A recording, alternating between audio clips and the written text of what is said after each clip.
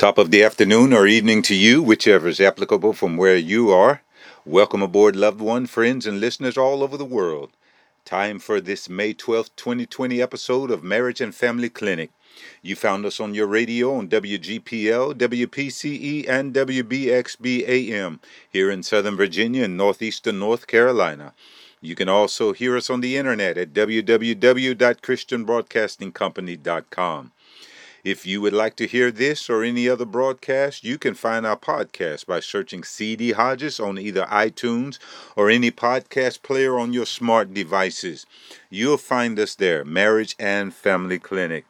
Marriage and Family Clinic is here to help you break down and gain enlightenment into your relationship dynamics. We hope to help you identify what makes you tick and ultimately help you repair, grow, and perfect your marriage and family relationships. You know, the nation's political leaders are busy trying to determine how to open the country up while we're still contending with COVID-19. Any serious look at the situation will quickly understand that it's really touch and go, and it deserves the most serious intentional deliberation and a comprehensive planning in order to get things going. Unfortunately, these seem like concepts that escape a good number of our current political leaders, and we can only pray that they will give it the time and the attention that it deserves. So keep them in prayer. Keep our political leaders in prayer, that God would grant them the wisdom to deal with this crisis and others that will definitely arise at some point in the future. And with all of the back and forth, the confusion, the special interest, the jockeying for position, all the other hoopla that's going on, I really encourage you all to be in constant prayer for our political leaders and for our nation at large. And then we also have people who are getting worn out spending so much time at home. We have a rise, statistics says, in domestic violence, and that's the result of people not knowing people whom they're required to spend so much time with. And it's so easy to get on one another's nerves if you haven't nurtured a fulfilling relationships. And so with that going on, in your haste to get out and about, please don't make hasty decisions about your activities. And again, be prayerful, be deliberate, be intentional, not emotional. Between this pandemic and other things going on, your life can turn topsy-turvy in a matter of moments. Now, we're in this series on personal finances, and I've already spent an episode on budgeting. And last week, I strongly encouraged you to evolve in your definition of wealth. We usually define wealth as the accumulation of tangible possessions. You know, that may include money, stocks, bonds, property, etc. But I really want to submit to you and reiterate what I strongly submitted to you on last week, and that is, if our definition and application of wealthy is restricted to the accumulation of material things only, if our definition and application of wealthy is restricted to money and material possessions, stock, bonds, whatever have you, if that is going to be the extent of your definition and application of wealth, then you're going to miss out on what life truly means. If our pursuit of wealth is the pursuit of these external, tangible possessions only, then we would definitely miss out on the truest beauty and wonder of life. And the truest beauty and wonder of life is being in meaningful, loving relationships, number one. Number two, a part of the truest beauty and wonder of life is being able to sow your life into making other lives bigger and better. Who are you in relationship with? Who are you involved with? Whose life are you making bigger and better? Whose life is profiting because of your presence in their life? When you include those dynamics into your definition and application of wealth, you will truly understand wealth, how to pursue wealth, and more importantly, how to deal with wealth once you obtain it. It's the truest beauty and wonder of life.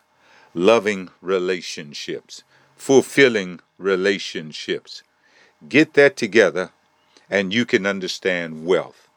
And I want to go back and deal a couple of weeks with the way that we think about finances and money. Maybe I should have done this at the beginning before we talked about budgeting, but I really want to take a step back and take a couple of weeks here and deal with the way that we think about finances and money, because the way we think about and the way that we approach finances and money will determine how much we get, how much we keep, how we serve others with it, and most of all, whether or not we will honor God with our finances, our wealth.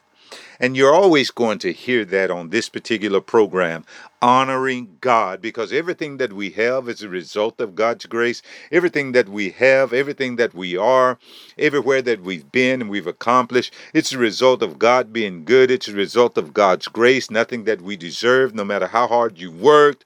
You still got it because God is good. And so I want to take a step back for a couple of weeks here and really get back into the way that we think and the way that we feel about finances and money, because that's going to determine how you think about money, how you think about finances. That's going to determine how much money you accumulate, how much wealth you accumulate in your working life, in your life as a whole. And whether or not, the most important thing it's going to determine is whether or not we will honor God. And I don't know about you, but there's nothing more important than honoring God with my personal finances and the wealth that He blesses me to obtain. So in that vein, I want to start with some good old-fashioned solid wisdom from the Bible on how to approach the issue, the subject of personal finances. We're going to look at some biblical principles of personal finances. What does the Bible have to say? And you should not be surprised to hear that, because again, this is a Christian program. And for Christians, our first, foremost, our middle, our last authority, our greatest authority on how we live is the Bible, the Word of God. So let's get into this right here. So let's look at some biblical principles on personal finances. And when I say biblical principles, please understand, first of all, I'm not talking about some spiritual get-rich-quick scheme. God does not owe us that. I'm not talking about knowing and putting into practice some biblical principles and then expecting God to just simply drop money out of the sky on you. A lot of folks today that are teaching money from the Bible, they're teaching you that the thrust of your spiritual life is to obtain wealth, and that's not it. The gist, the thrust, the meaning of your spiritual life is to be in right relationship with God. And that right relationship includes God handing us down principles that help us understand how to deal with our personal finances. Biblical principles for finances does not mean that you can say some choice words a certain number of times, or that you can do some exercise and expect to be rewarded financially. God is not some genie in a bottle, and God is not some kind of a divine slot machine into which you can insert the right confessions and the right amount of turnarounds and the right amount of steps and so forth and so on, and He's just going to bless you with all kinds of material things. No, that's not the God of the Bible. God has given us wisdom to operate here in the earth, and practicing His wisdom will bring to us exactly what He wants for us. When we apply our faith to His wisdom, we get His desired results for us. And let me tell you something. God does not desire that all of us have the same level of wealth, the same degree of wealth, the same amount of money. Truth of the matter is, all of us can't handle the same thing. Some of us can handle more. Some of us have to be left with less. But no matter how much you have, honor God with it and watch God bring contentment to your life. So let's look at some biblical principles for personal finances here. We're going to call them biblical wisdom keys. Biblical wisdom keys. So wisdom key number 1. Everything belongs to God. Everything belongs to God. Haggai chapter 2 and verse number 8 says, The silver is mine, and the gold is mine, says the Lord. Psalms 24:1 declares, the earth is the Lord's, and the fullness thereof, the world and they that dwell therein. Listen, it all belongs to God. Wisdom key number 1, it all belongs to God. And if you want God's hand to show up in your finances, then this has to be the conviction of your heart and the persuasion of your mind. Everything, including all the money in the world, belongs to God. It goes where God allows it to go, where God directs it to go, where God wants it to go. It go wherever it is, God has allowed it to be there, but it all belongs to God nonetheless. And we don't need to sweat who has more or who has less, or even when will we get ours. God owns it all. We need to get out of the mindset that there has to be winners and losers. We need to get out of the mindset that says if somebody else wins, that means I lose. If somebody else loses, that means I win. We have to get out of the mindset that says I can't win unless I see somebody else losing. That's a scarcity mindset. That's a mindset that does not see enough to go around. That's a mindset that believes there's not enough to go around and that God cannot supply all of our needs. That's a mindset that does not believe God owns it all. Listen, God definitely owns it all, and he can dispense it or distribute it how he sees fit, when he sees fit, to whom he sees fit. And I'm telling you, the first and most important wisdom principle here is wisdom key number 1. Everything belongs to God. Get that. Treat it like it belongs to God. See it as it belongs to God. Talk about it like it belongs to God. Wrap your emotions around the fact that it all belongs to God. Everything you have belongs to God. It belongs to God. And because everything belongs to God and God blesses us with it, that brings us to wisdom key number 2. Wisdom key number 2 says, we are stewards, not owners. We are stewards, not owners. A steward is someone who is responsible to take care of another person's goods for a period of time in that person's absence. Let me define steward for you again. A steward is a person who is responsible to take care of another person's goods for a period of time in the owner's absence. A steward is also responsible to return the owner's goods to him or her in better shape than he received them originally. And the steward is responsible to return the owner's goods with profit. With profit. What am I saying here? Well, in Matthew the 25th chapter, Jesus tells the story of a master who was going on a long trip. And before he left for his trip, he gave talents to his servants to manage in his absence. There were 3 servants. Now, I'm not going over this in depth. I'm not trying to exegete scripture here. I want to give you the application of what it means to be a steward. So we're going to look at the story that Jesus tells in Matthew 25 of a master going on a long journey. He gives talents to 3 servants, and they're supposed to manage these talents in his absence. Now, in that day, a talent was a certain amount of money. To one servant, the master gave 1 talent. To another servant, he gave 2 talents. And to another servant, he gave 5 talents. Jesus' story goes that when the master returned from his trip, he called his servants into accountability. When the servants reported to the master, the servant who had received 5 talents had turned his 5 into 10. Well done, servant. The servant with 2 talents had turned his 2 into 5. Well done, servant. And the servant with 1 talent buried his 1. The master celebrated the servants with 2 and 5 talents. The master celebrated them because they took care of his goods and they brought him increase. And in response, the master gave those servants even more. But the master scolded and reprimanded the servant with 1 original talent because he buried it. He didn't do anything to make it better. He didn't do anything to increase it or to make it bigger. And he was scolded and reprimanded in turn for that.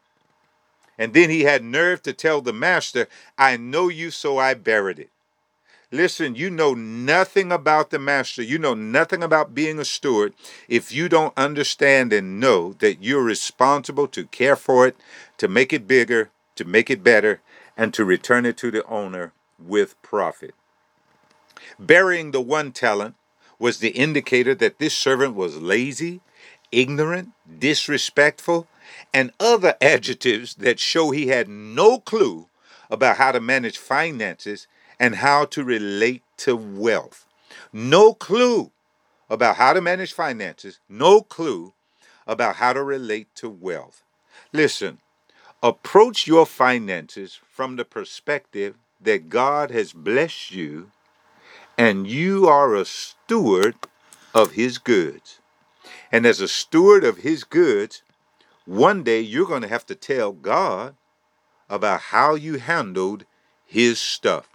You're going to be called into accountability.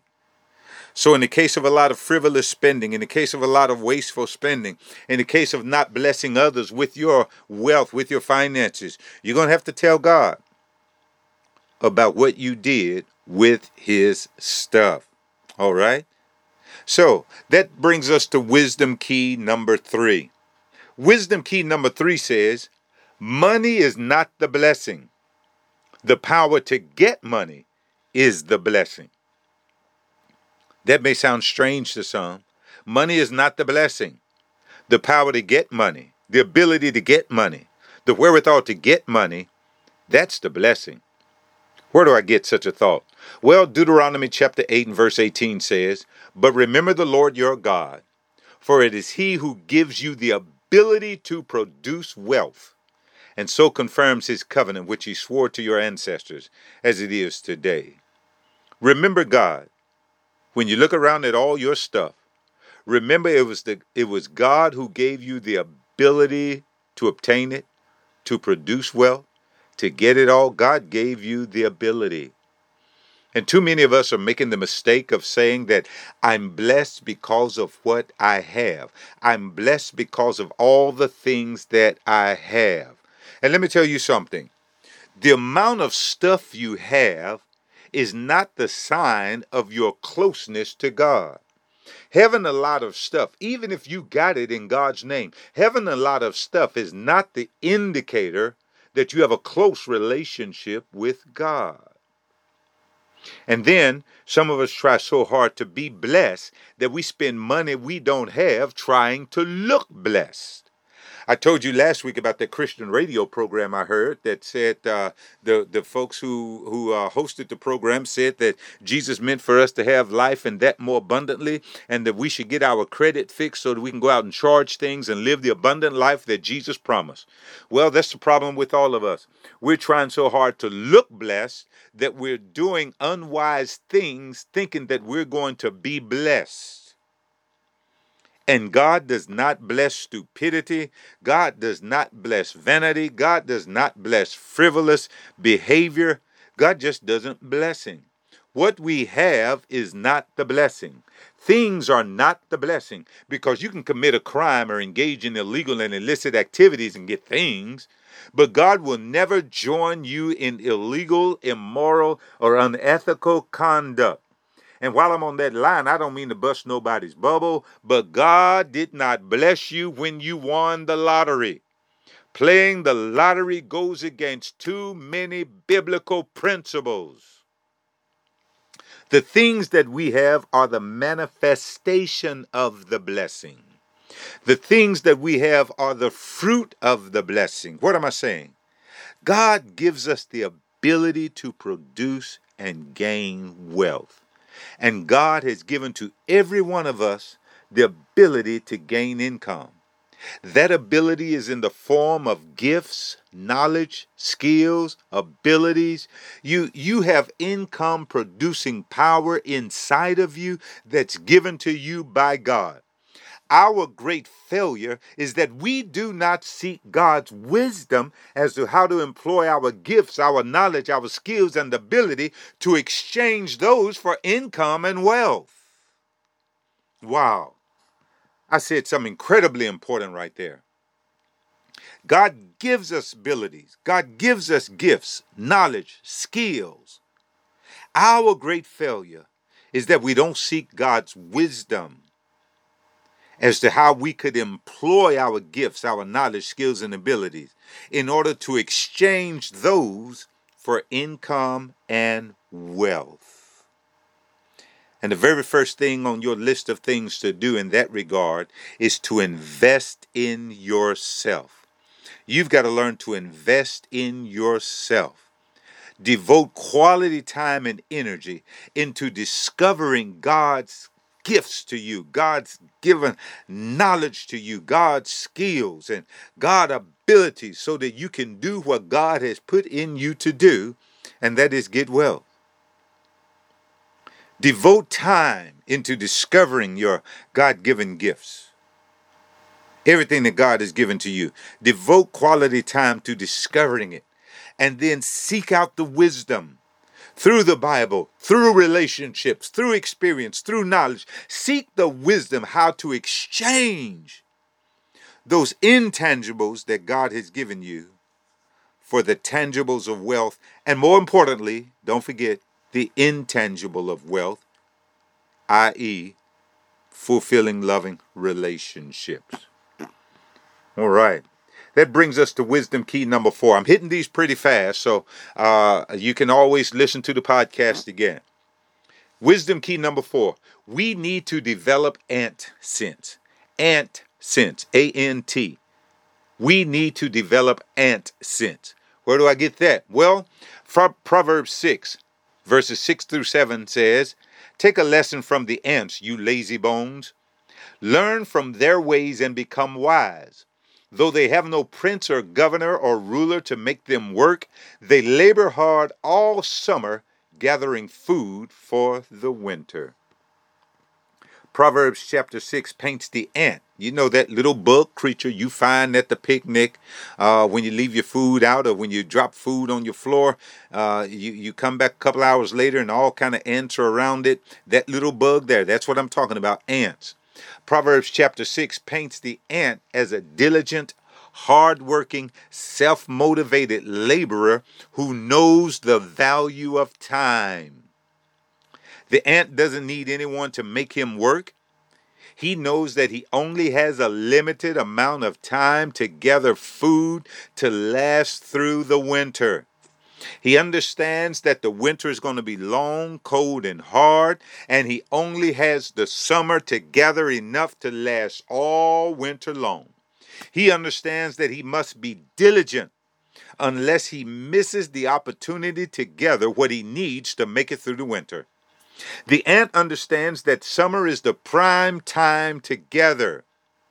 So what does this mean to you and to me? There's a purpose behind working a job, especially while you're young. The ant literally gathers in the summer to store up for the winter. For you and me, summer symbolizes our younger, stronger, peak earning years of life. Our peak accumulating years of life. Our peak income and wealth growing years of life. Work hard during the summer. Gather up, store up all you can during the summer, because winter is on the way.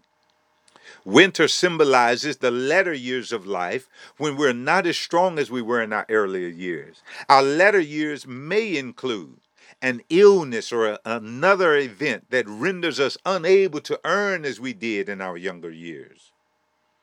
For the vast majority of people on the earth, they do not earn as much in their latter years as they do in the earlier years. You've got peak earning years. That's the summer of life. That's the summer of life. In the latter years of life, we should be prepared to eat the fruit of our labors from all the years invested in our work lives, in our investment lives. Be prepared in your latter years to eat the fruit of your labor. Maybe that's where we got the idea of retirement from. Because believe you me, maybe we'll hit on this down the road. Retirement is not in the Bible. Retirement is not in the Bible. Okay? So please get this. We ought to develop ant sense. Take advantage, do as well as we can in the summer of life because winter is coming. And there's another moral included in this example about the ant also.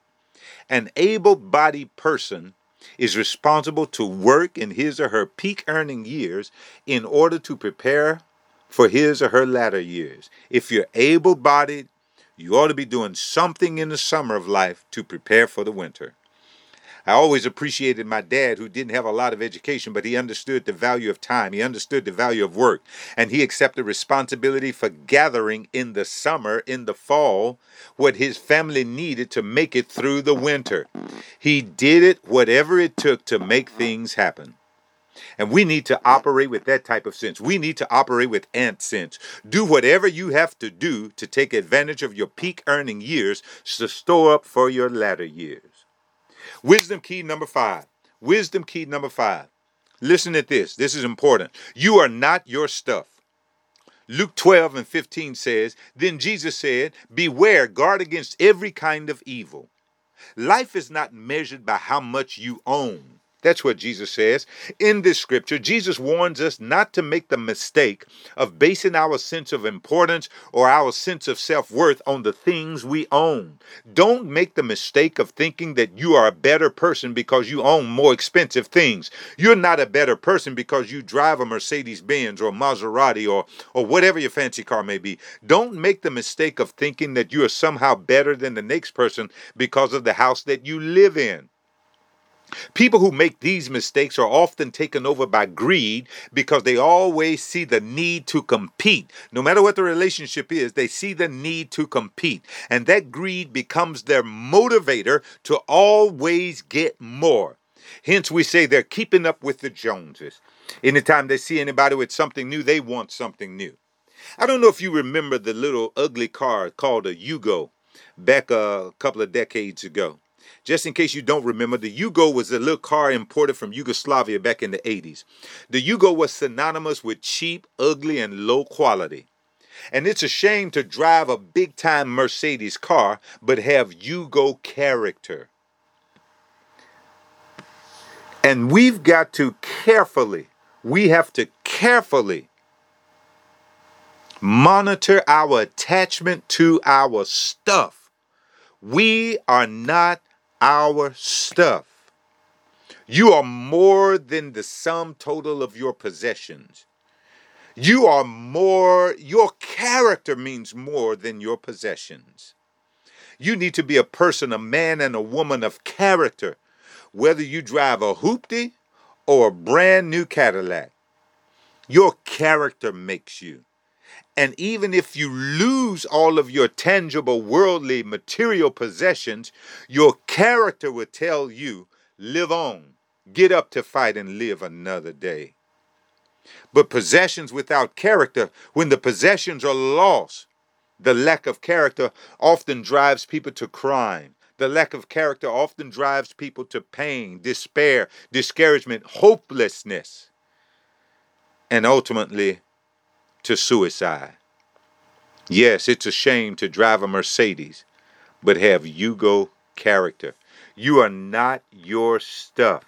Who are you separated from your stuff? Do all of your conversations revolve around what you have? Are you measuring yourself against somebody else? Are you competing to see who can get more? Do all of your conversations lead back to material things? You're mixed up about who belongs to who. I've said this before, I'll say it one more time. God has no problem with us having money and material things. As a matter of fact, God has absolutely no problem whatsoever with us having a lot of money and a lot of material things. We just have to make sure that we own the things and the things do not own us. Hey, look, I am out of time. talking about these wisdom keys. You know, I may come back and do some of this on next week. But listen, I'm out of time this week. I appreciate you joining in me. Do me a favor, email me at cdhodges@hotmail.com. Let me know you're hearing. If you want to hear this again or any other broadcast, just search iTunes or any podcast player on your smart device. You can find us by searching CD Hodges. Search CD Hodges. Appreciate you joining us. We'll be right here next week, same time, same channel. Until then, always remember, you can't have peace without surrendering your life to the Prince of Peace. God bless you. We're out.